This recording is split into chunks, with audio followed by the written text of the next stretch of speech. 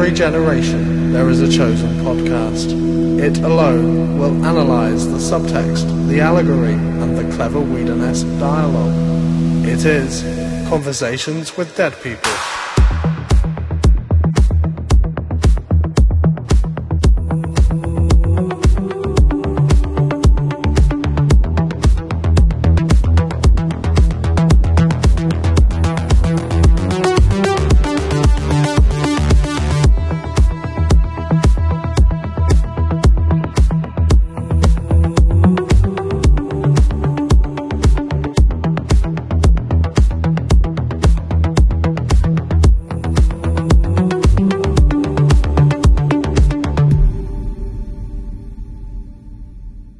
Hello, everyone, and welcome to Conversations with Dead People. I'm your host, Paul Smith, and each week, give or take, I'm joined by guests from the worlds of fandom and academia, authors and educators, to discuss 2 to 4 episodes of Joss Whedon's critically acclaimed series, Buffy the Vampire Slayer, and its spin-off series, Angel. And talking with me today is James Rocha, Assistant Professor of Philosophy at Fresno State, contributor to Slayage, the Journal of Whedon Studies, and returning guest on this show. James, welcome back. How are things? Thank you for having me back. I'm really excited to be talking about these 2 episodes. I just like to say before we begin that all the opinions I express are my own and not the opinions of my university, Fresno State. So if I say that I like Spike better than Angel, please don't get angry at the university. That's not an official university position. Is this a thing that you've bumped up against before? Our university has had scandals, not over Spike versus Angel, but that could happen. So I just want to make it clear. Send angry emails to me. Okay. All right. That's fair. So now I'm trying to imagine what sort of academic scandal could be raised at a university by preferring one character over another. But hopefully that doesn't come up, but you never know. Oh man, I wish I could blame my opinions like on somebody else or some other entity or whatever. Like the opinions of this podcast do not reflect the opinions of me. No, that's not how that works. Anyways, I don't know. It's all me. People know I'm problematic. Anyways, so I guess you're a busy man. You're living a life. So let's not dawdle. Let me get right into the spoiler warning, and we can get to the show. So, Conversations with Dead People is not a typical rewatch and review podcast. We're going to be exploring the plots, characters, and themes of each episode in depth and within the context of the series as a whole. That means spoilers and lots of them. So, I recommend, if you haven't already watched Buffy the Vampire Slayer and Angel the series all the way through at least once, you press pause on this silly little podcast now, and please go do that. And while they are doing that, James, if you're ready, let's go to work. Sounds great. So this time around, it's a twofer. We're just doing 2 episodes this week, 314 Bad Girls and 315 Consequences, which taken together comprise kind of a 2-parter. It's sort of just an extended episode. And we can talk about them however you want, one at a time or as a pairing, but I just want to start us off by confessing to my regular listeners. They really don't need this confession from me. I'm sure they figured it out. But for all of my, at times nitpicky little complaints or caveats about this series, I do love the show, but these episodes in particular represent sort of the origin story of so many of the things that I genuinely adore about both series, Buffy and Angel, going forward, with the introduction of a brand new character who goes on to become probably my number 1, top of the list favorite character of both shows. Obviously, this is the crux point of the whole Faith Goes Dark thing, and we get a little more development. It's subtle, I guess, if you're a first-time viewer and don't know where it's all leading, but we get some significant development of the character Angel in these 2 episodes. So those 3 things are sort of the linchpins of my love going forward on this series and Angel. What about you? How do you feel about these? I love these episodes. I love them largely because of the storyline with Faith and Buffy, but I think there's a lot of other interesting things. Obviously, the mayor is a really good villain, and I really like Mr. Trick. I don't really like Balthazar, but but I was surprised to find out that he's played by Christian Clemenson, who's a great character actor. Who I think he won an Emmy for Boston Legal. I love him as an actor, but that kind of surprised me. That's who's underneath all that. Okay, well, let's talk about him very briefly because I actually meant to look him up because I don't particularly care for the character of Balthazar or Pearl as I think of him. If you've seen, oh Lord, what was that from? The original Blade film? Was he in the original Blade film? I think Pearl, the great big fat vampire. Anyways, that's what I always think of. But I did love that actor's just campy, over the top line delivery as the character of Balthazar. So I meant to look him up and see if he's somebody that I know from other things. Oh yeah, Christian Clemenson is a wonderful actor. I think the character they're being fat phobic with the character, Yeah, yeah. and there's some bad jokes in there. But I do think Christian Clemenson's doing a really good job of what's got to be a very difficult acting circumstance. And so it is interesting to figure out that that's someone who we've seen in other things. Oh, dude, I know this guy. I just finally looked him up. This is the way I do my research. I wait till I'm actually recording the episode to look this stuff up. So I just looked him up, and yeah, I know this guy. I love him. Man, I had no idea. And now I want to go back and rewatch the episode and know who it is under all that makeup. He was Jerry Hands on Boston Legal. Yeah, yeah, yeah, yeah. Oh, man. That is amazing. Dude, he's been in everything. Oh yeah. Holy crap. Anyways, yeah, I love that guy. Okay. So, yeah. Where were we? All right, so let's talk about the show, these two episodes. Yeah. Where do you want to start? Like what do you want to get off your chest first? Let's just start with the what I think is the main thread, the different paths that Buffy and Faith are taking. Mm-hmm. And what I want to kind of look at these two paths is the way in which they're interconnected. And on the one hand, Faith's path is very interesting because Faith is descending into evil. And she's descending into evil in a way that's understandable and relatable because she's kind of just going on her own way, and she's taking an outlook on life that we all can kind of appreciate, but at the same time bad things are happening and she's not reacting to those bad things well. But on the other hand, I think what's interesting for me is also that Buffy is feeling the pull of Faith's path. And so it's not that they're on completely different paths. Faith's towards evil, Buffy's going towards good. It's that Faith's path is enticing, and Buffy feels it, and she's kind of headed that way too. But she's never going to go as far as Faith is going to go.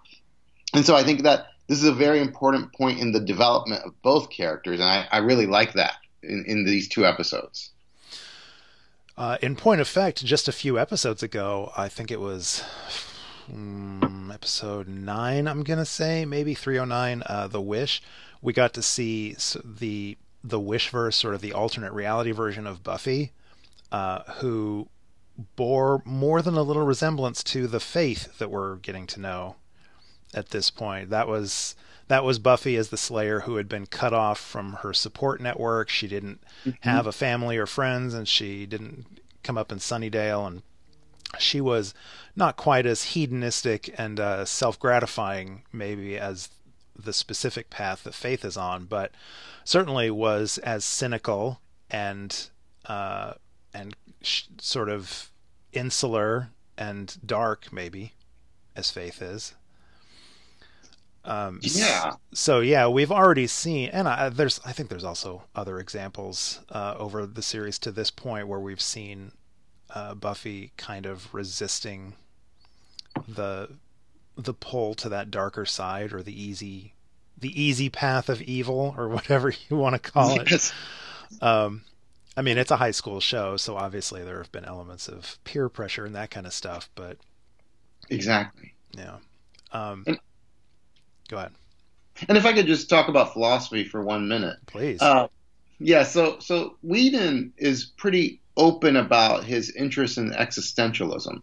And if I were to explain existentialism in a 30-second soundbite, existentialism concerns the way in which we create meaning in our lives. And in the easiest way to understand it, we can think about how we create meaning for ourselves and who we are as persons and what we're doing with our lives. Existentialism gets more interesting when we talk about creating meaning for objects around us. I think, did you mention on Twitter that you're thinking about doing Firefly at some point? Yeah, I did mention that. I don't. Yeah, podcasts are bleeding me dry right now, but there's so many things that I want to keep doing in the future if I survive. So, Because the final episode of Firefly, Objects in Space, Whedon's very purposely made that into an existentialist episode. But the themes of existentialism are found throughout his shows. And in this case, I think both Faith and Buffy are coming at their lives in a way that their meaning has been thrust upon them. They are the vampire slayers. But in another way, they get to decide, according to existentialism, they get to decide who they are. And whether that's heading towards good or bad, or just saying, want, take, have. It's something that Faith is very clear about. It's her life. She's going to determine meaning for it. And there's something about that that's a little dangerous because it could lead you towards the dark side. But there's also something about that that's important and freeing because they're trying not to let others set the path for them. And so I think it's good that Buffy is leaning towards that, even though she doesn't want to go as far as Faith. And so I think, in a way, that's something would be good for all of us if we could take more charge of meaning in our lives. But at the same time, we don't want to end up, becoming evil. Yeah. So trying to think of the parallels between Buffy and Faith. I was thinking about the way in which they sort of push back or defy or resist authority. So Yes. I feel like Buffy pretty often confronts authority and defies the patriarchal demands, I guess, of adults in general, and obviously like the Watchers Council in particular. Yes. But typically, I think it's at least meant to be in pursuit of being a better Slayer. She sort of resists being told what to do because she's generally like more experienced and effective than the privileged white males giving her orders. Yes. Faith, on the other hand, is defiant in a more sort of aggressive and anarchic way. Maybe she resists authority, at least largely to see, like I said, sort of seeking her own self-gratification. But despite those differences, despite the fact that in sort of pop culture parlance, Buffy is coded to be the good guy and Faith is coded to be the bad girl, I guess, in the situation, I have so much sympathy for the character of Faith. Yes. This speaks to a larger thing about myself. You're a philosophy professor. We should talk off mic. But I lean so much more towards the anti-heroes or the darker heroes or even the villains or whatever of most pop culture than I tend to the good guys. And so I find myself, I don't know if identifying is really the word I'm looking for, but I'm really drawn to the character of Faith, and I tend to have an awful lot of empathy and sympathy for her. And even in situations where she does terrible stuff, I'm always at least imagining that I'm seeing the underlying fragility and sort of pain that she's pushing back against, that's taking her down this path. So, like in doing research for this episode, I found an article in a previous issue of Slayage, and I should go back in and edit in a citation here because I don't have it pulled up in front of me, but it involved a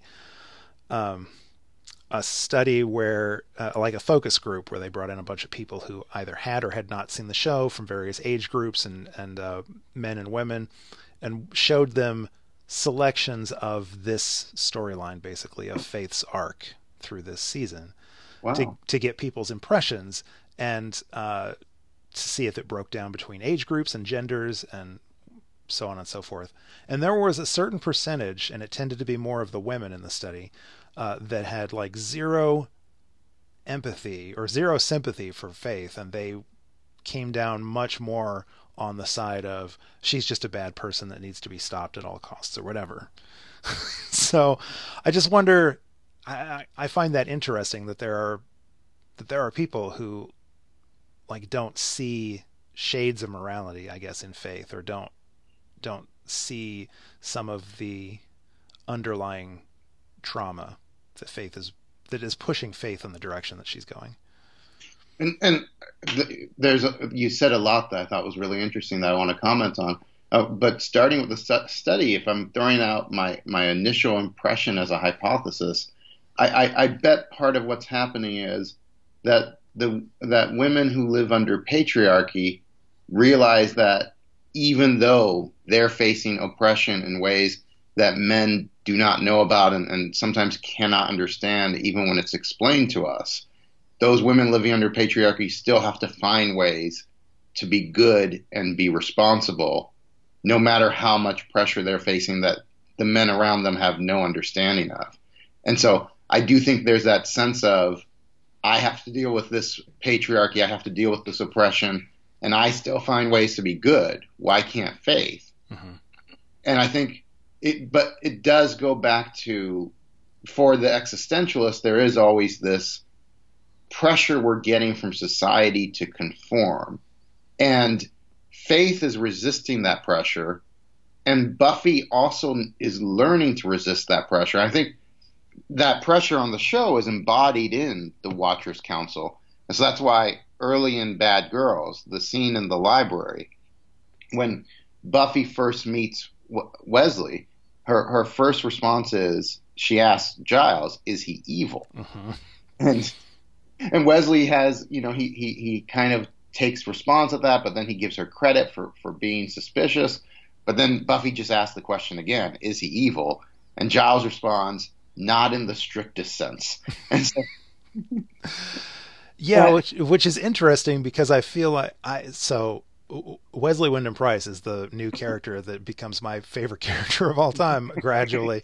But so I'm always looking to take up for Wesley in any situation. However, his role at this point on Buffy the Vampire Slayer is kind of to represent at least in this situation, the sort of banality of evil. He is not evil in any sense of the word, even though at this point newcomers to the series may question that, obviously, as Buffy does. But like he's just sort of like his banality or whatever. Like there's the scene where he's like eating snacks or whatever and going through Giles's journals and says, "Oh, don't worry, I've calculated that their mission should take them only another minute. There's no concerns whatsoever." Meanwhile, Buffy and Faith are getting their butts handed to them. So, and obviously Giles is pacing because he's worried. So that represents sort of a degree, I guess, of banal evil. I don't know. Yes. By the way, before we go any further, I just want to, because I looked it up. It's the piece I was talking about is from the 9th issue of Slayage, and I'll put a link to this in the show notes. It's by Selena Doran. It's called The Faith Goes Dark Storyline and Viewers' Interpretation of Gendered Roles. Just so there it is. And I think, and thank you for giving that source, because I want to read that article now. It sounds really interesting. I think going back to Wesley and how he's not evil in the strictest sense, I think in part he's representing the Watchers Council. And the Watchers Council is that oppressive force. They're representing the patriarchy. That oppressive force that's saying, this is what it means to be a vampire slayer. This is what you're going to do with your life. There's no other options. And Faith's response, as soon as she meets Wesley as the new Slayer, Wesley is the new Watcher, of course. Her response is, screw that. And then she walks out the room, right? So Faith has already given up on the idea that other people are going to tell her who she is. And Buffy has to learn that. I think that Faith's descent into evil starts with a very reasonable existentialist perspective of, this is me, it's my life, you're not going to tell me who I am. You, the Watchers Council, or anybody else, no one's going to tell me who I am. And Buffy eventually will get to that point, and Faith is serving as a guide right now towards, you have to move away from people telling you who you are. But Faith is also a dangerous guide because she moves so far away that she's no longer under control herself.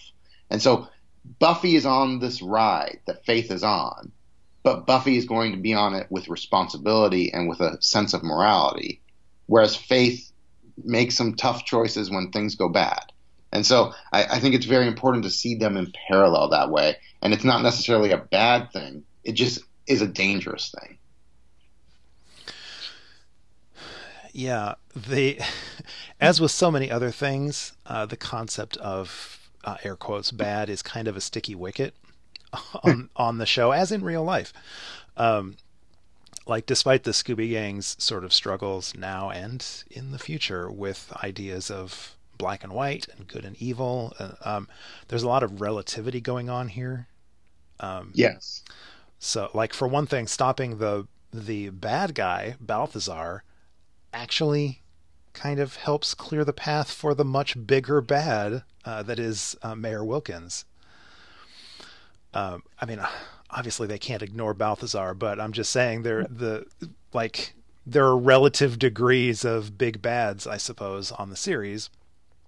I mean, what could possibly be more evil than that to-do list, right? Exactly. Call temp agency, become invincible, meeting with PTA, haircut. That's a pretty evil to-do list.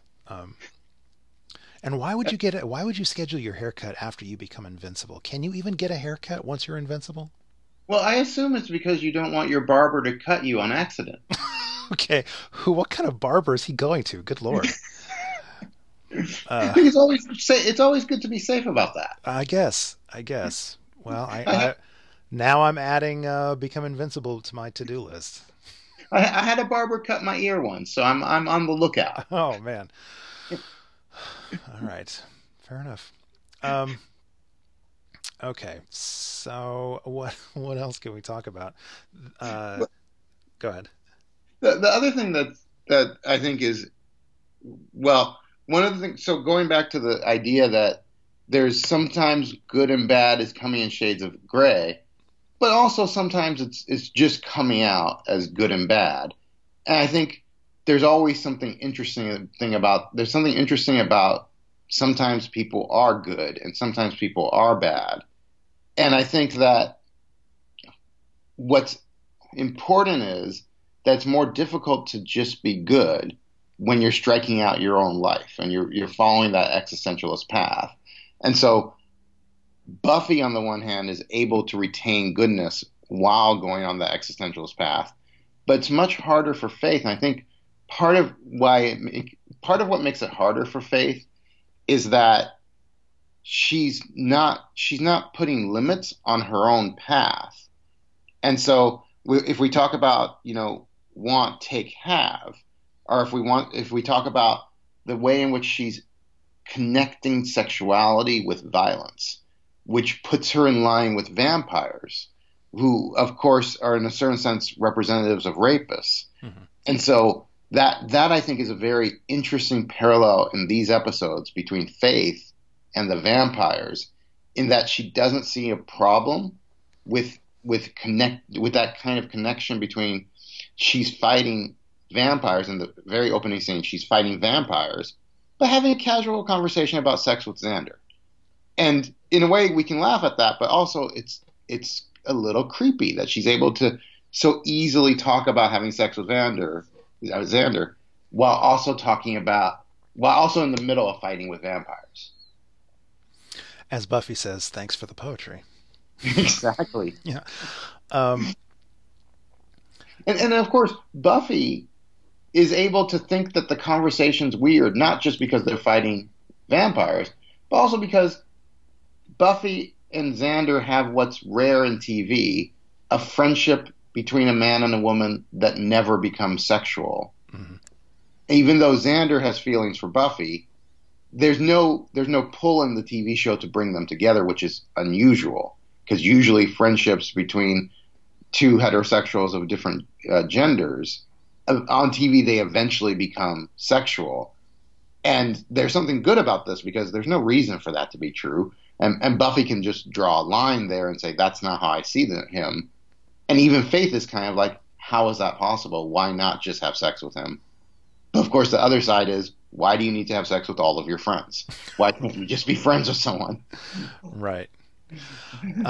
Well, because Faith's not used to having friends. And, yeah, I don't know. So I want to talk. I can't remember how much the show ever delves into Faith's background. I think maybe we've gotten pretty much all of the background we're ever going to get on her. I think maybe in a later season we get a couple more salient details, but for the most part, I think we've gotten what we're going to get on Faith.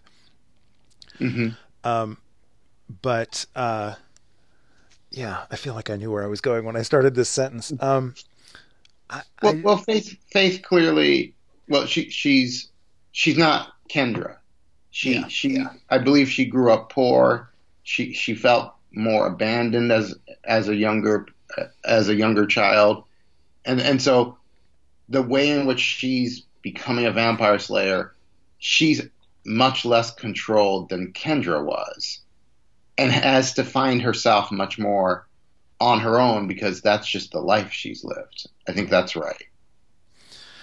Yeah, I feel like there is an implied traumatic past, and please, listeners, feel free to contact me and correct me wherever I'm wrong here. But I feel like there's been implied trauma in her past where I assume that she's never had a stable family structure. She's never had anyone who's supported her unconditionally. She's never really had friends. She's never felt like an insider. She's never felt like part of any group, and becoming the Slayer kind of made her feel, in a certain sense, like she belonged somewhere. It also empowered her to push back against people that had hurt her or who she imagined had hurt her.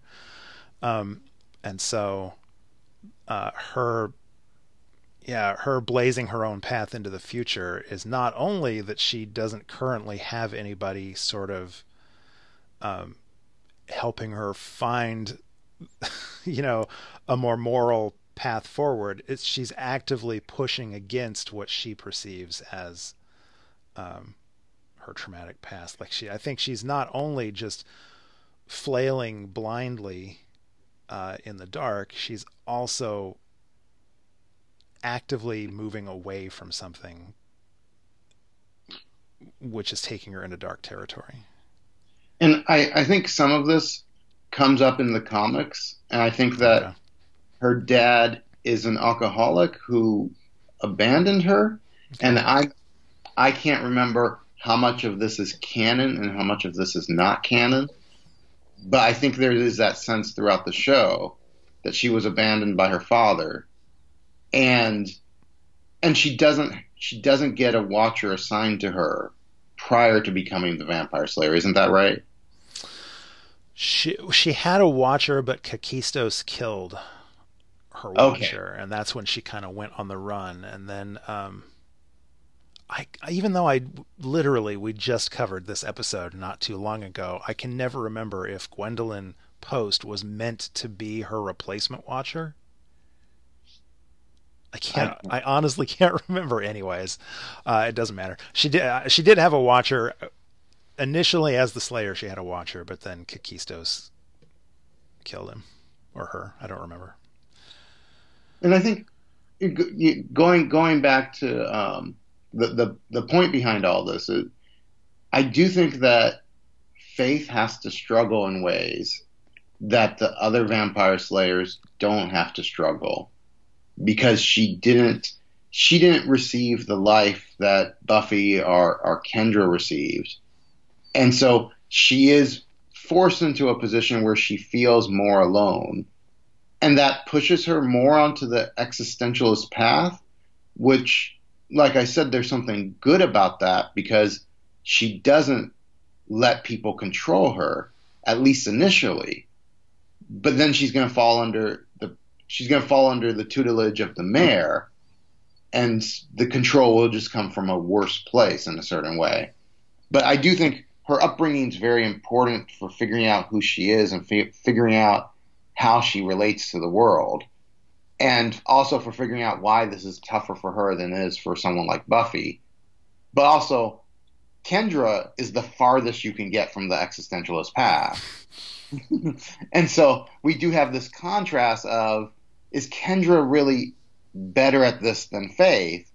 Because on the one hand, Kendra does exactly as she's told.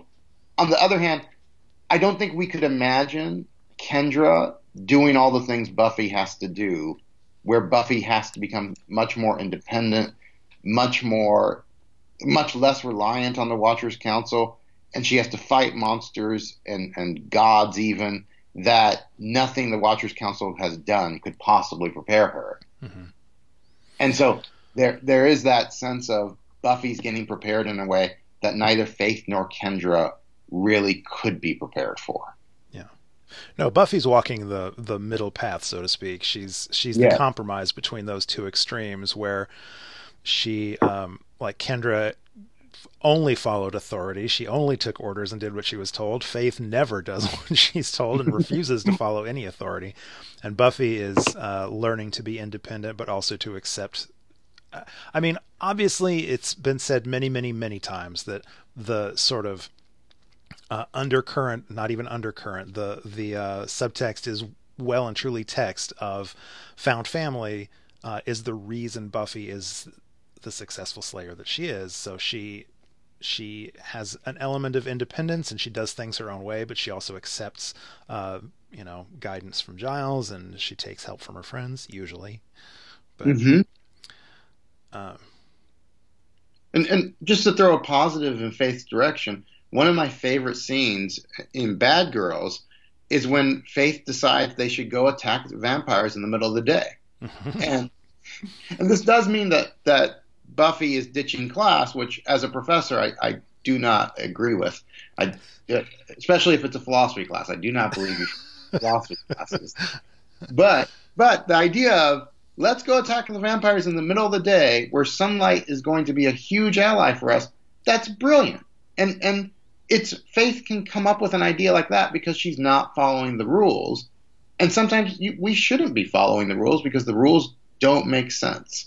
And so I think Faith's path it starts out as a good one. I think it frees her in a way that Buffy needs to be freed as well. And I think there's positives for Faith, just as there's positives for Kendra. But I think that the middle path is the right one. Yeah. So we've seen Buffy. I already talked about we've seen Buffy feel the sort of draw to the dark side a few times, but obviously this is us seeing Buffy is enticed by Faith's choices and by the path that Faith is on, and like we saw in The Witch, she could have become Faith or a version of Faith under different circumstances, but then we have the incident. Then we have the thing that happens, the moment that happens that lets Buffy sort of shake off that influence, like shake herself awake and realize that there actually is a line in the sand. And that's the death of Deputy Mayor Alan Finch. Exactly, yeah. Who the show, I don't think the show ever makes explicit, but I read all of this. I read all of Deputy Mayor's scenes that he was betraying the mayor. He was trying to contact the Slayers and give them information. Like that the question's raised in the episodes, but I don't think they ever just straight up answer that. So I'm just putting I it think out there. I'm pretty sure that's what was going on. I think the mayor in Consequences, he has the same theory. Yeah, he says, why did he have like why would Alan leave such a huge paper trail? Do you think he was betraying me? Yes. But and yeah, I think he was, which I suppose makes. I was going to ask at a certain point if you felt like if you remember your first viewing of this, and if you felt like it made sense that Faith would go to the mayor at the end.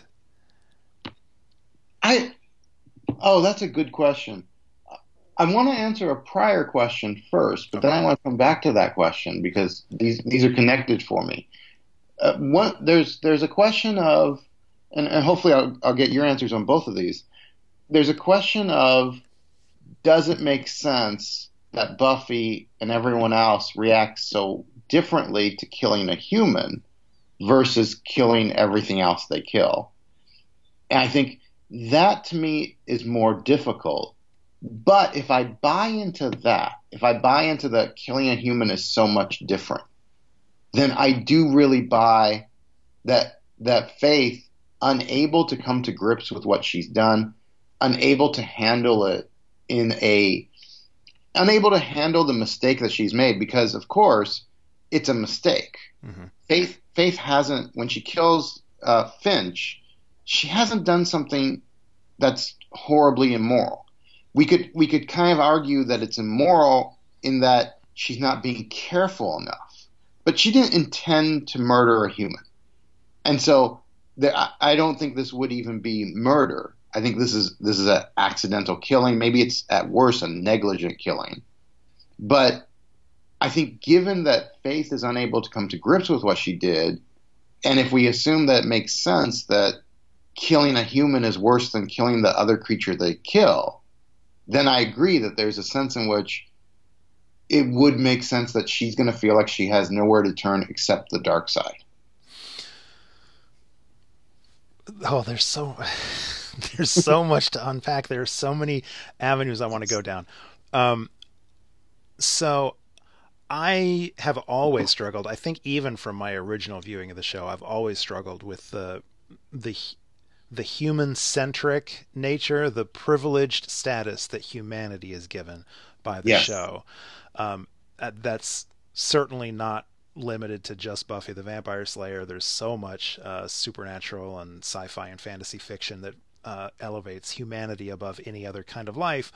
But I struggle with that. I find that difficult. And so even though I am sort of swept up in the morality play, the melodrama of this particular story arc, on the inside, I'm like, I'm somewhere in the vicinity, somewhere between Giles and Faith. So Giles actually tells Buffy at one point, he says, this is not the first time something like this has happened, meaning that the deputy mayor got killed. He says, the Slayer is on the front line of a nightly war. It's tragic, but accidents have happened. And I feel that is basically Giles giving the slightly more rational version of the speech that Faith gave a little bit earlier, where she says, I missed the mark last night and I'm sorry about the guy. I really am, but it happens. And I'm somewhere in there, where it's tragic that guy died the way he did. And certainly Faith overcompensates in her desire to resist, to avoid consequences or whatever. And I would posit in her own self-loathing, she overcompensates. But I feel like the reaction to the death of a human versus the death of everything else that the Scooby Gang slaughters endlessly in their quest is a little bit overblown. So I think that's right. I think so. One of the things I talk about in class, and my students probably hate me for it, is the question of how do they justify eating meat when we have to hurt all these animals to eat meat, and at the end of the day, we're doing it because it tastes better, because there's vegetarian substitutes, and you can live off them. They don't taste as good. And this, of course, makes my class angry at me. And there's lots of things they can say that we won't go into here. But we say this is speciesist. It's a kind of a prejudice against other species. And I think especially when we get to Angel, there's a lot more sense of, sometimes I'll ask my class if vampires say get to eat us because they're stronger than us and the blood substitutes don't taste as good. Right. Does that seem justified? And my class will also often say, yes, it is. And I'm like, you don't really believe that. But vampires, especially early in Buffy, vampires are just evil with only one and then two exceptions. But when we get to Angel, there's a lot of monsters who are good and there's nothing wrong with them. And so, it seems like killing Lorne, it would be horrible, but and killing Lorne would be much worse than killing a bad human. And so there is this strange sense of why would we think that it's always wrong to kill humans and okay to kill monsters when it turns out there's some really nice monsters, and we probably shouldn't call them monsters anymore. We're probably being bad by calling them monsters. But it's like the divide is weird because we should probably make the divide on whether they deserve to die or not. Yeah. Not on what species they're from. Right. Man, this is a massive, massive thing for me. This whole slay first and ask questions later thing, and the concept, I've gotten into it on the show before, the concept of a soul and whether that makes you redeemable or irredeemable or whatever. And these episodes actually even touch on that. We already had the thing where Giles talks about, this sort of thing has happened before. It's an accident. It's tragic or whatever. And then we've got the scene where Angel is trying to get through to Faith. He's got her chained up and he's trying to get through to her. And he talks about how, first of all, I love Angel, and I feel like he comes the closest to sort of breaking through to Faith of anybody, but I'm not entirely sure his equating, she's killed a human, she has a taste for it now. I'm not entirely sure that's like, I have questions about that line of thinking, but when he says, the freedom to kill without consequences or whatever, that's intoxicating. You think you're a god, you're not a god, you're barely a teenager or whatever. I know what that's like.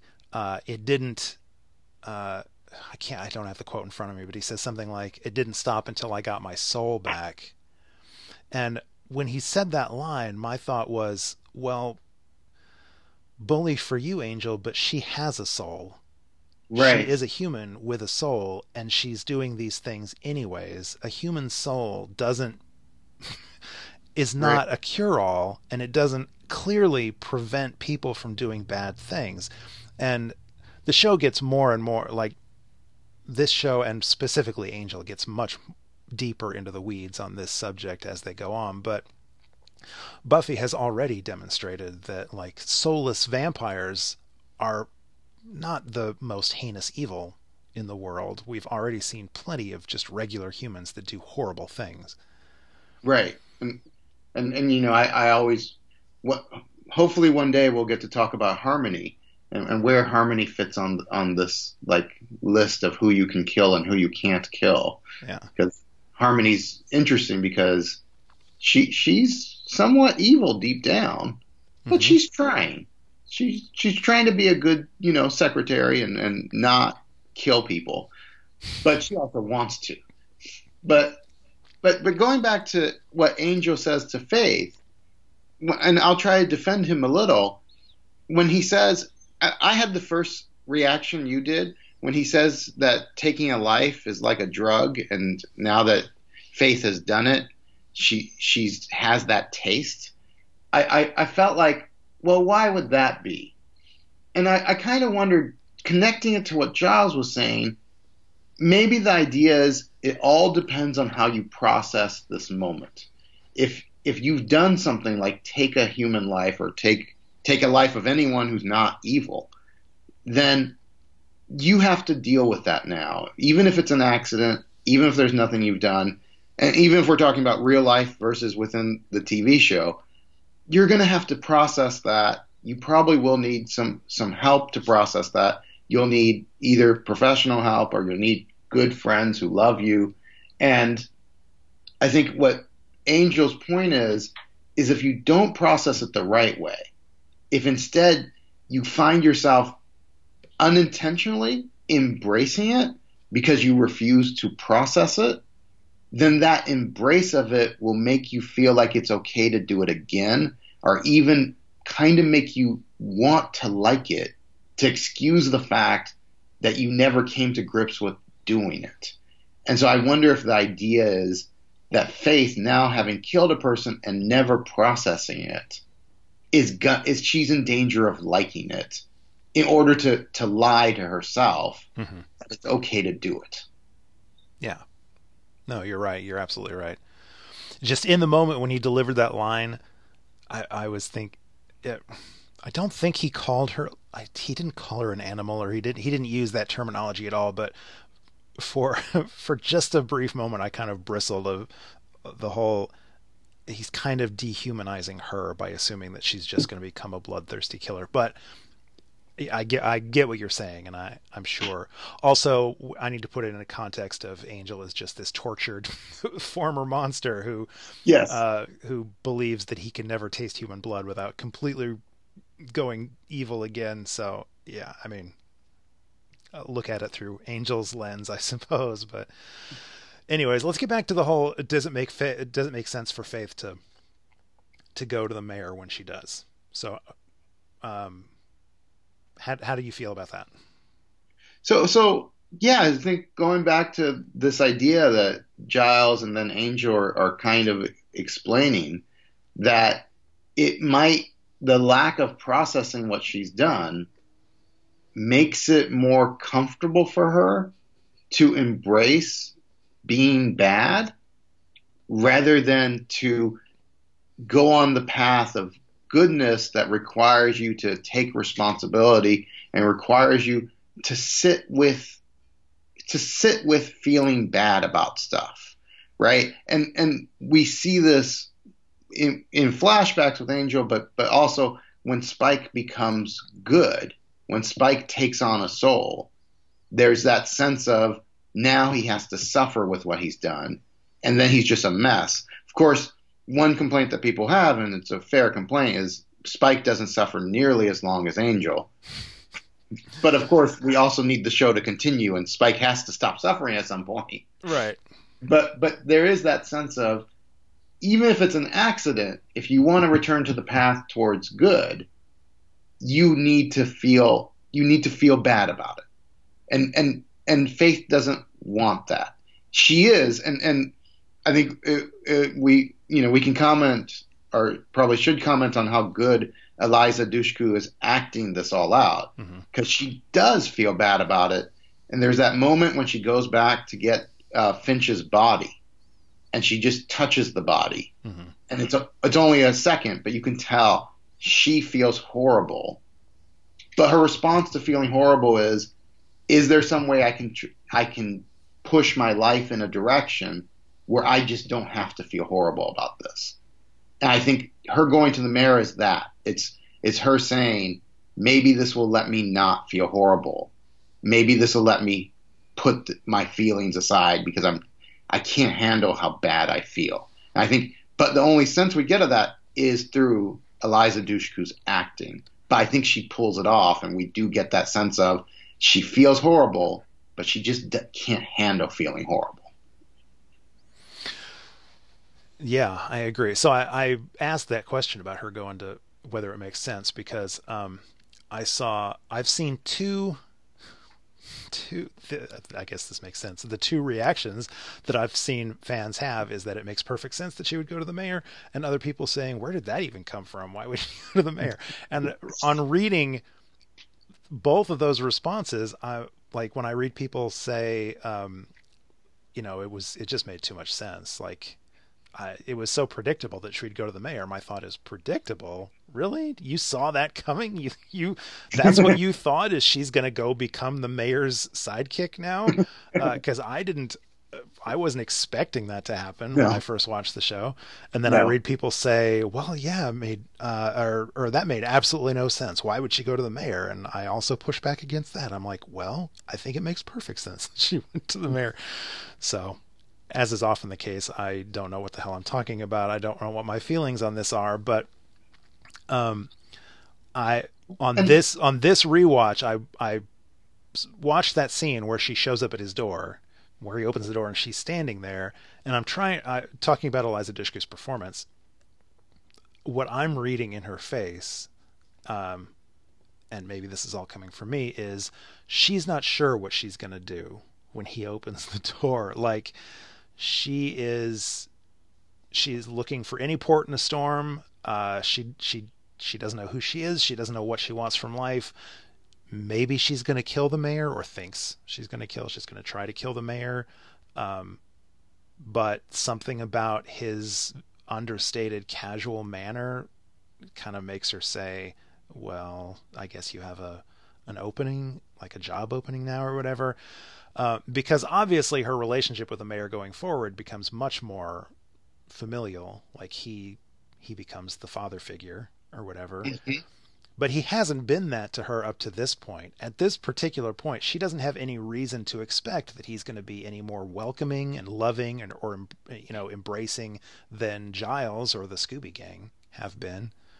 So why does she show up on his doorstep? And my read was, she doesn't know why she goes to his door. Maybe she'll kill him. Maybe she asks him for help. Whatever. I think there's something right about that. I also think she has 4 choices right now. She can go off on her own and be independent. And I think there's nothing she fears more than that, because that's where she's been all her life. And so she's not going to go that path. The path offered by Wesley is that she's going to be judged and punished. So that's not an option. Mm-hmm. The path offered by Giles and Buffy is that she's going to have to deal with this pain. And Buffy's making that quite clear to her, that Buffy and Giles are going to demand, and Angel, they're going to demand that she deal with this pain and that she suffer through it so that she comes out on the other side a better person, but she's not going to do the suffering. So she only has, I think, one path. That's to go to the mayor, who he won't judge her for who she currently is. He's the only person who will say, this is who you are today. I'll take that. That's who I want you to be. And so there's a sense in which it actually does make sense that he will be a father figure. He will accept her for who she is. But she's only a father figure insofar as she's turned to the dark side. And so he can be that father to someone who's already feeling the way he needs her to feel. And so it's one of those, she needs a father figure, but she doesn't want a father who's going to help her get to the right place. She wants a father who won't challenge her. And the mayor makes sense as that. And I think it's true, like you said, she may have gone there not knowing what would happen, but his reaction to her saying, you have a job opening, his reaction is welcoming, and he's accepting her as who she is this moment is who she can stay. Beautifully said. So much better than what I was saying. I think you're absolutely right there. So, as is my wont on these podcasts, talking about this show, I want to delve into what I think is some of the problematic nature of the Scooby Gang. And that's what I at least see as this notion of the show does the thing where it gradually turns our heroes from the sort of scrappy, rebellious outsiders into smug and exclusionary insiders. And it's already shown signs of that at this point in the series. And in my opinion, it only gets worse as the series goes forward, where like a lot of these characters were initially identifiable to us as viewers, to some of us outsiders as viewers, because they were the outcasts. They were the nerds and geeks, the loners in high school that didn't have any friends or whatever. And they come together and they embrace each other's weirdness, and they let their freak flags fly and all the fun stuff. That gradually shifts to till we get to the end of the series, where they are the authority, and I'm using authority in air quotes, but like they are now the insiders. They are the ones with knowledge. They are the exclusive club that nobody else gets to belong to. And some of that arc makes sense, this being the kind of story it is, and them dealing with the kind of stuff that they deal with. But I've always struggled seeing these characters who I initially bonded with because they felt excluded, they felt left out or mocked, picked on, whatever, and they gradually become the ones that exclude others and leave others out and mock and pick on people. I'm just going to whisper Jonathan's name here at this point, but so, and we see it in these two episodes briefly. We get a little glimpse of it when Wesley he messes up with Faith, and he comes back to them sort of tail between legs, as much as Wesley at this point is able to do that. And he shows genuine remorse, genuine regret for having messed up with Faith and let her escape and so on and so forth. And he wants to help, and they just completely snub him and walk off. And emotionally, I get it in the moment, but still, it's difficult for me to watch stuff like that. And I feel like this might be unfair, and I welcome you pushing back against this, but I feel like there's just a hint of that with Faith in the Scooby Gang, where she's not, like, obviously they care about her and they try to help her, but she's not really brought into the core circle of friends. And I think she feels that, and that's also something that she's struggling with. So a lot there. So this is interesting. I'm sorry, I talk a lot. I apologize. No, that you brought up a lot of interesting things. And I think one thing that I think of as you're talking about this is the idea that is sometimes referenced in the show in a self-aware way. The idea that going to this high school must be really weird and scary for everyone else in the high school. Mm-hmm. Like, you're constantly having friends getting killed and in horrible ways. And you're not going to be safe if you're going to prom or if you're going to graduation, because probably a monster is going to show up and eat most of the people there. So there is a sense of the other people in the high school are constantly going through some tragic, horrible life. And we're not really seeing that. But we know it's happening because everyone in this high school has friends who've died horrible ways. And this group is protected, and they're not, for the most part, they're not suffering in the same way that the other kids in the high school are, in part because they're safer, because they have the vampire slayer. I think part of your point is that if you think about the group, it is an inclusive group, especially at the beginning, there's no sense that you have to have superpowers or that you have to be specially skilled to be in the group. And one of the fun things about the show is Xander never really becomes that useful. There's he knows some special military stuff, which comes in handy a couple of times. But for the most part, Xander stays useless the entire series, where other people like Willow completely change and become super useful. But Xander's always the one who, he's in the group and he's safe in the group, he's kept in the group, even though he's not really contributing in the way that the others do. And that's nice and it's welcome, and that is inclusive, because it's not a group of superheroes. It's a group of, friends who contribute in different ways. You know, Buffy's a vampire slayer, Willow's a witch, and Xander tells jokes. Um, Or is Xander the Renfield to everybody else's Dracula? That's complete. I just completely made that up off the top of my head. I apologize. Ignore me. Continue with your point. but I think that going back to Wesley, I think that it's important that Wesley at this moment has to be excluded from the group.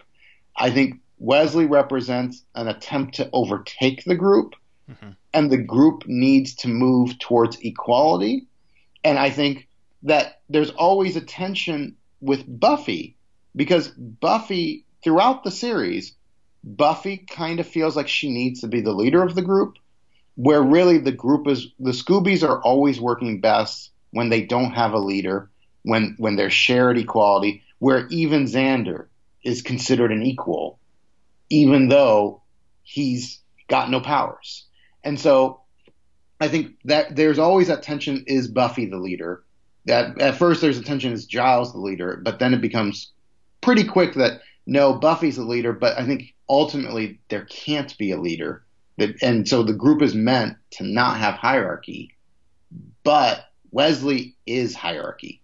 He's taking over, and they need to push him out because if he does take over, the group just they won't succeed. They won't be effective.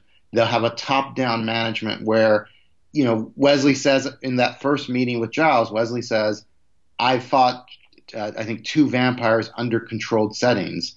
And Giles says, you won't see that much here. Mm-hmm. Right. And so there's always this sense of top-down isn't going to work in this type of situation. Someone coming in who doesn't know what it's like to fight vampires in uncontrolled settings can't tell everyone else what to do. And also, everyone has their different experiences. They have their different skills. They have their different knowledge. And so it's through equality that they are best situated to fight. And that's what the group develops over the course of the 7 seasons. But I do think, and I'll go back and disagree with this point as well. I think that they want Faith to be in the group. I think Faith wants to be in the group. But I also think that there's a tension that's brought up in the scene. I think it's Bad Girls. I'm pretty sure it's Bad Girls. The scene where Willow asked to go hunting. Mm-hmm, yeah. And Buffy is hesitant. She doesn't want Willow to go hunting, even though Willow's done it a million times. And so there is a tension where Buffy realizes Faith is taking the group in a different direction. She's not as controlled. She's not as much of an egalitarian either. She wants things done her way, and she doesn't want to work with everyone else. And Buffy knows if she brings Willow in, Willow's not going to accept that. Willow is in that position that, like I said, Xander's kind of always in. Willow's in that position of she's not powerful at this point, but she's an equal, and she has a right to speak her mind. Willow is the Zeppo of this episode. Yes. And so there is that sense of Willow has the right to speak her mind, and she's not going to like the way Faith is doing things. And so I don't think it's that they're pushing Faith out. I think that, in a way, Buffy's trying to bring Faith in, even though Faith doesn't really fit in at this point. And so I'm going to say, in a positive manner, I think the group is exclusionary, but they're exclusionary of someone trying to take over. Mm-hmm. And that's where Wesley just can't be in. And Faith, she's almost in, but she can't quite make it all the way in because she also kind of wants to take over. So this is why the structure of this podcast is so good. If I was doing this podcast by myself, which God forbid, who would ever want something like that? But I would have to be forcing myself to try and remain like rational and thoughtful and contemplative, and like I would be, yeah, it would be miserable for everybody. But by bringing in you much smarter guests who think about these things much deeper, it allows me to admittedly be the irrational and emotional one. So I agree with everything you just said, and on a certain level, I even recognize all that stuff. I'm just allowing myself, as the person who has seen the show all the way through and has an emotional investment in things that happen years down the line, rewatching stuff now, like specifically the Wesley scene I'm talking about. I adore Wesley Wyndam-Pryce so much, and I know where he goes ultimately, and I know the role he plays in the larger group and the story. So it's watching moments like this, I can't help. I could, but I choose not to help, but read it as, oh, you guys, you should have been nicer to him here, or like whatever, that kind of stuff. But rationally reading these things as a real life situation and these as real characters, you're right, of course. So, well, one thing I want to ask you about, because you've told me previously that when you're watching these episodes, you see a lot of the future Wesley in these first two episodes. Mm-hmm. Wonder if you could comment about that a little bit. Well, mostly I was just struck by how, like, his very first moments on screen, Alexis Denisof, the actor, his very first moments on screen, like, my memories of him in his brief time on Buffy the Vampire Slayer was that he was a complete prat. He was like utterly useless in virtually every single way. And he was absolutely nothing but comic relief, and that he deserved every single eye roll and talk to the hand that Giles and Buffy and everybody else give him. So coming back to him and watching his first appearance like this, I'm struck by how he is obviously played off as kind of a prat, and they do roll their eyes and give him the whole talk to the hand thing, but he's also like super intelligent, and there are moments where he seems to be more in on the joke than I remembered him being. Like the line you quoted earlier where Buffy says, "Is he evil?" and Giles says, but she says, "Is he evil?" and he's like, evil? Like, he seems shocked by that question or whatever, and then he's like, "Oh yes, Gwendolyn Post, good, it's best to be careful," or whatever. And then Giles says, she says, "Is he evil?" and he says, not in the strictest sense," or whatever it is that he says. Wesley's response to that is kind of in on the joke. Like, he's like, "Well, okay, I'm glad that's all been resolved, but since we're not all going to stand around and get to know each other, let's get down to business," or whatever.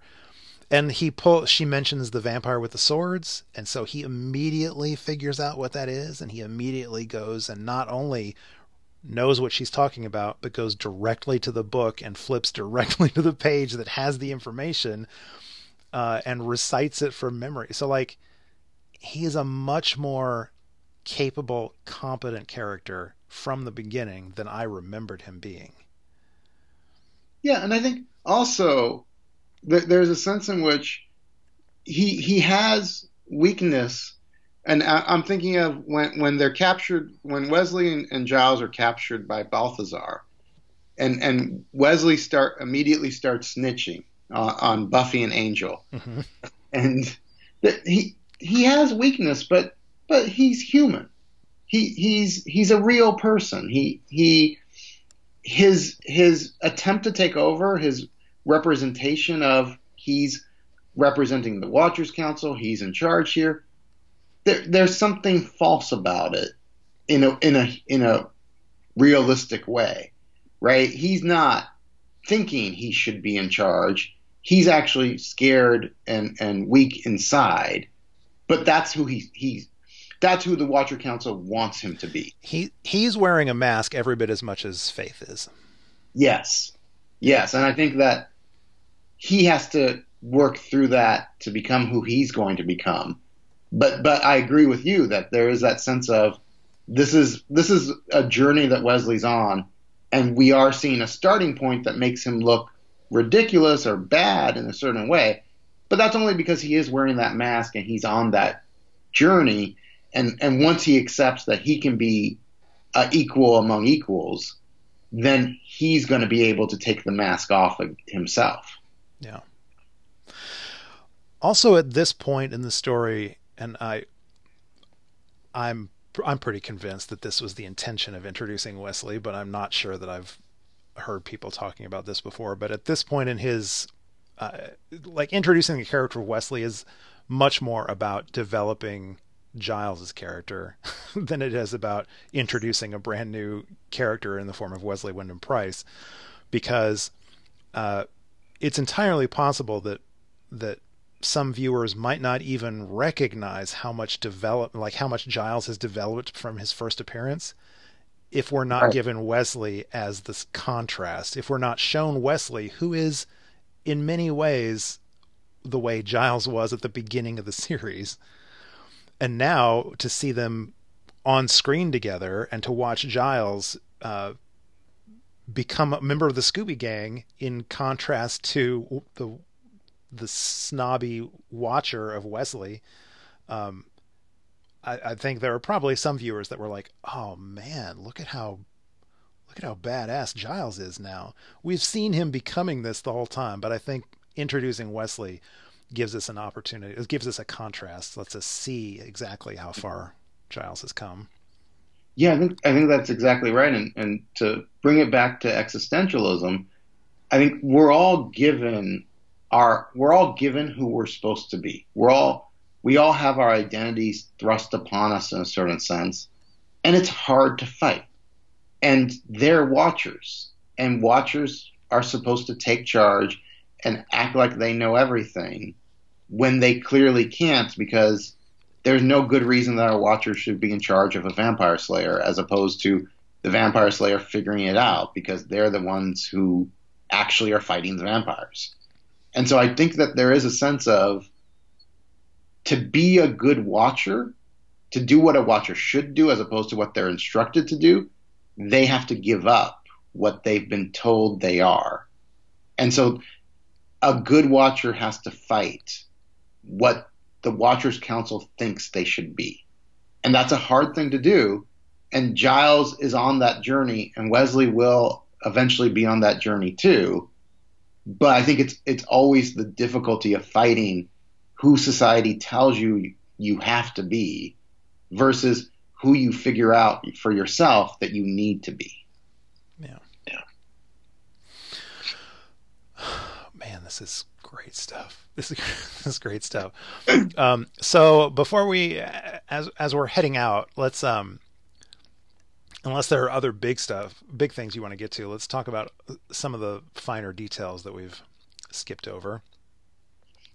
Like I've talked in previous episodes about how Cordelia post Xander seems to have developed an appreciation, or at least a passing knowledge of geek stuff that she didn't really have before she dated Xander. And once again, we get an example of that where she meets Wesley and she's like, well, check out Giles, the Next Generation. That's a reference I don't think she would have made before she started hanging out with Xander. That's a good point. So I thought that was funny. The mayor loves Family Circus, and we get that great line where he says, that PJ, he's getting to be quite a handful. I just want to ask, does that make Faith the PJ of Buffy the Vampire Slayer right now? I suppose so. Is she getting to be quite a handful, and is she like the character that the mayor appreciates? I don't know. Anyways, I just thought Faith as PJ, that amuses me. On the flip side, Mr. Trick says he loves Marmaduke because no one tells that dog what to do. Mm-hmm. So is Faith Marmaduke. Oh, interesting. It's also interesting that Mr. Trick is constantly being told what to do. He doesn't get to be Marmaduke. I love Mr. Trick, and I wish he got to stick around longer than he does, because I mean, he's so much fun in just the brief scenes that we get of him. Like when I love the thing when he knocks the guy down that tries to attack the mayor, and he's like, why do they always use swords? It's called an Uzi. It would have saved your ass about now. Where I'm like, yes, son, preach. And this is a small thing, but of course it's also interesting and goes towards one of the things that the show is good at is pointing towards the little problems that you on your podcast point out. Uh-huh. Like the show has awareness of these things being kind of weird, and Yeah. sometimes points them out itself. Like, why don't more of these people have Uzis? What's wrong with that? Yeah. Oh man, what else did we have? What little things did you spot? Well, I think it must have been in Bad Girls. Yeah, because it was the fight when they were rescuing Giles and Wesley from Balthazar's group. The I have praised uh, and cut down the stunt double work on the show from time to time. Like it's often pretty great, but sometimes they clearly made no effort whatsoever to conceal the fact that that person is not Sarah Michelle Gellar that's in that fight right now. And that particular fight scene in Bad Girls is the worst example that I can possibly imagine from the entire series. There are so many shots of Buffy fighting various vampires in that warehouse where the camera, like usually the camera cuts away really quick before you can see who's wearing the Buffy wig. They don't. Uh-huh. They don't in that fight scene. Like there are seconds long shots of her stunt double just standing there striking a pose and you're like, that is not Buffy, but okay. Whatever. Anyways, just a nitpick that I like to keep up with. to, to turn to a brief moment, but that's a little heavier.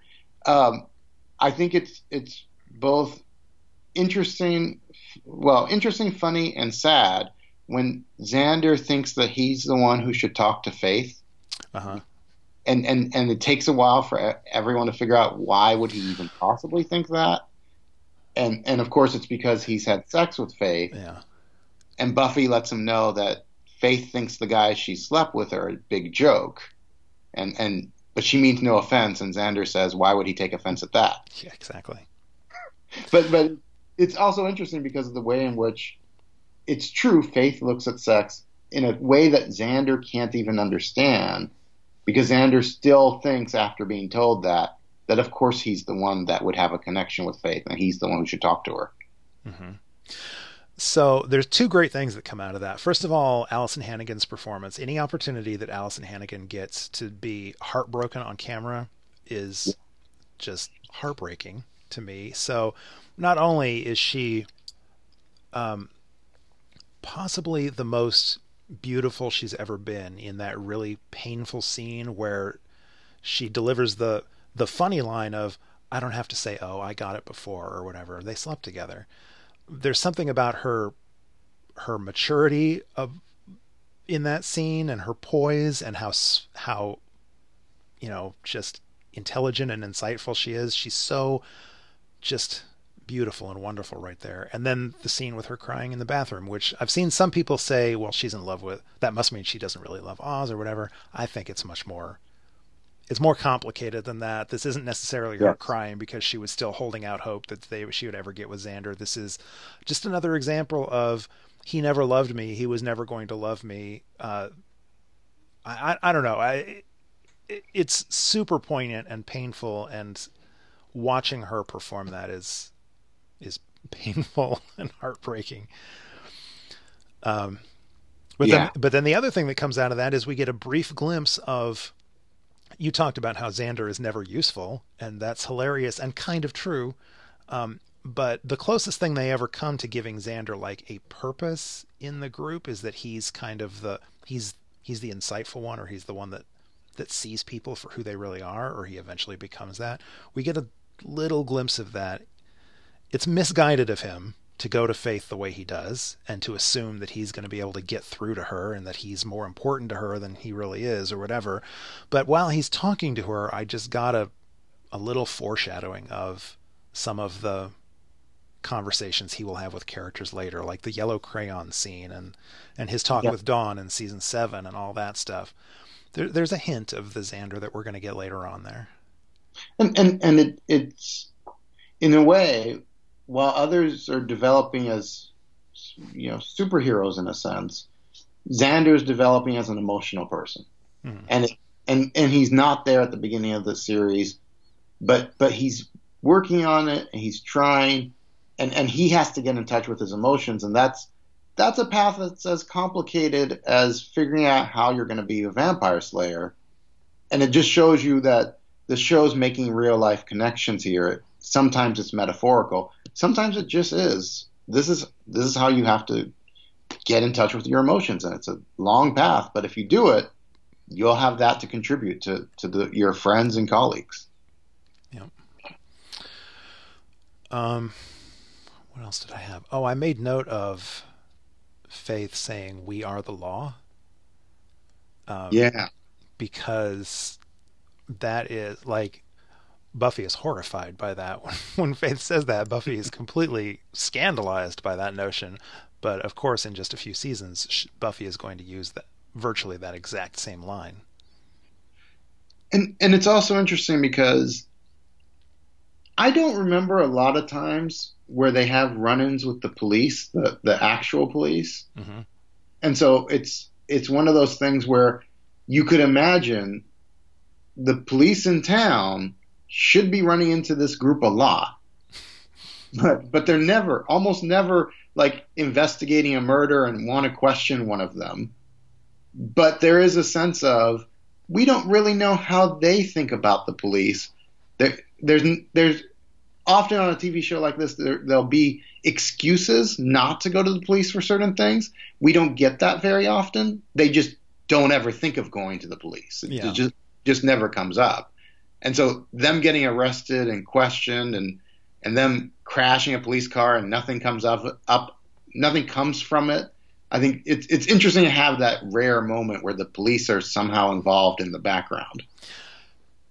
I hadn't thought of it that way, but there is a surprising amount of police involvement in these two episodes when compared to the rest of the series as a whole. Now, the series is already, I think it was in season 2 where they introduced the idea that the police are on the mayor's payroll and perhaps they are paid to not pay attention to this kind of stuff.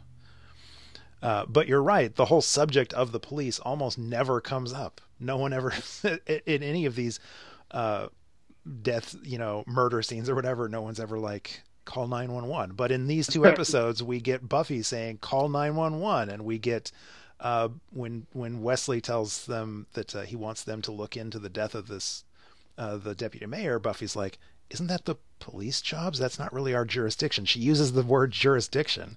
Yeah. And of course we get, I don't remember the character's name, the detective, who he's been on the show a couple times before, but we do get the detective investigating, like coming to interrogate Buffy and Faith, which I think that's the last time we ever see that character maybe. But what surprised me about that scene, I kind of like the way it was intercut between the two of them. But what surprised me about that scene is that he's standing there in Joyce's living room and he's actually saying the victim was stabbed with a sharp wooden object. Like, the camera didn't even cut to Joyce. Like, I'm surprised we didn't get a moment where Joyce, who now knows what Buffy does and how she does it, I'm surprised there was not a moment in the script where Joyce got to question, hang on, that guy was killed, like, with a wooden stake? Isn't that what you use, Buffy? I don't know. I expected Joyce to have a moment where she would say, what's really going on here, Buffy? So I'm checking the wiki, and I'm surprised to find out. So his name is Paul Stein, and it says that he's investigated the deaths of Ted Buchanan, Kendra Young, and Alan Finch. I don't remember this, though. Yeah,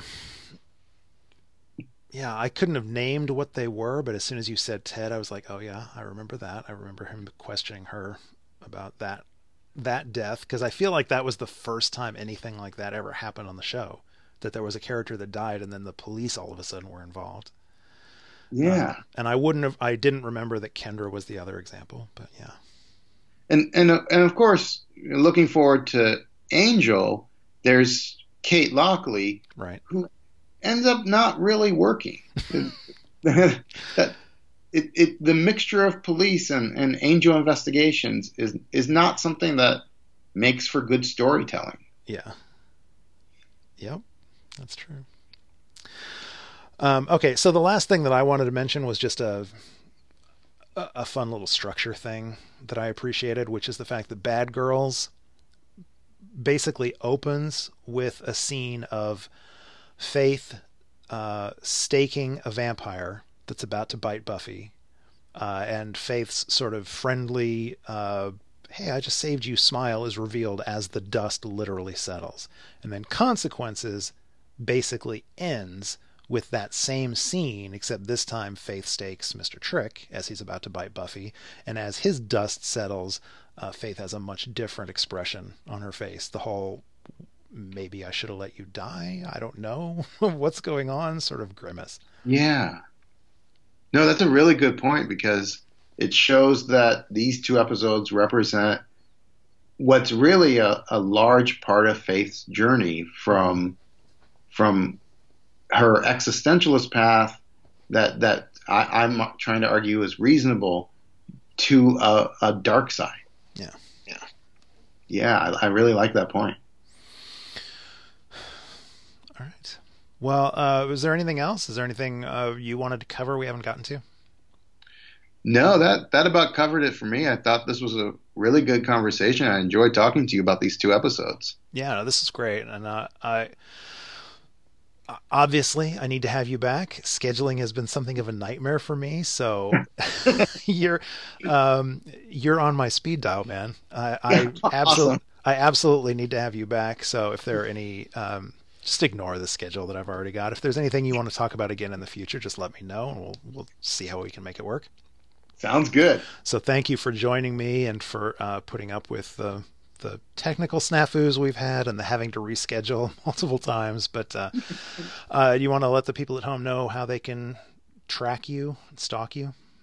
I'm on Twitter. I can't remember my Twitter handle though, and I don't post much.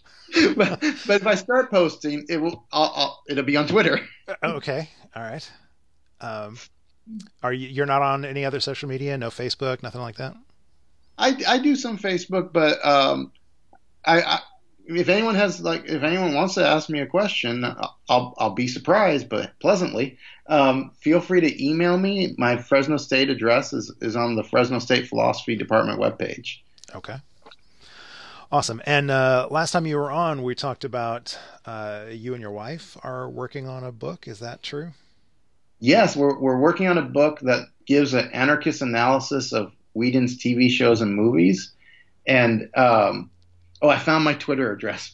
My Twitter handle is @rational ARTL autonomy AUTONOMY, and the book is on an anarchist analysis of Whedon and the various things he's done, and looking at things like the Scooby Gang and asking, are they kind of approaching an anarchist community in some sense? That's awesome. I can't wait to read that. So, where's that at? Where are you at in the process? We are working with McFarland, and we're doing the finishing touches now. So hopefully it'll be at a bookstore near you in not too long. Excellent. Well, keep me posted because I'm going to want at least one copy of that. Thank you. So thanks again for joining me. And thank all of you at home for listening. As always, you can find links to this and all of our past episodes at the website conswithdead.com, or just subscribe to the show on iTunes. And while you're there, please rate us or write us a review. There are other Buffy podcasts. Shocking, I know. But any kind words that you could spare for us would really help us stand out from that crowd. And if you have questions for me or any of my guests, such as James, or if you'd just like to share your thoughts on the things that we've talked about, please join the conversation. You can drop us an email at conswithdead@gmail.com. You can follow us on Twitter at conswithdead, or reach out to us on the Facebook group, which is Conversations with Dead People. Never gets old. So next time around, first-time guest Matthew Cravat, I hope I'm pronouncing that correctly, is joining me all the way from France to discuss ethics and philosophy in episodes 316 Doppelgangland, 317 Enemies, and 318 Earshot. From what I understand, Matthew learned everything he knows about America from watching Buffy, which may or may not be true. Probably not true, but it makes for an interesting tease, and hopefully you'll all tune in to find out. So until then, Gur Arg, everybody. Gur Arg.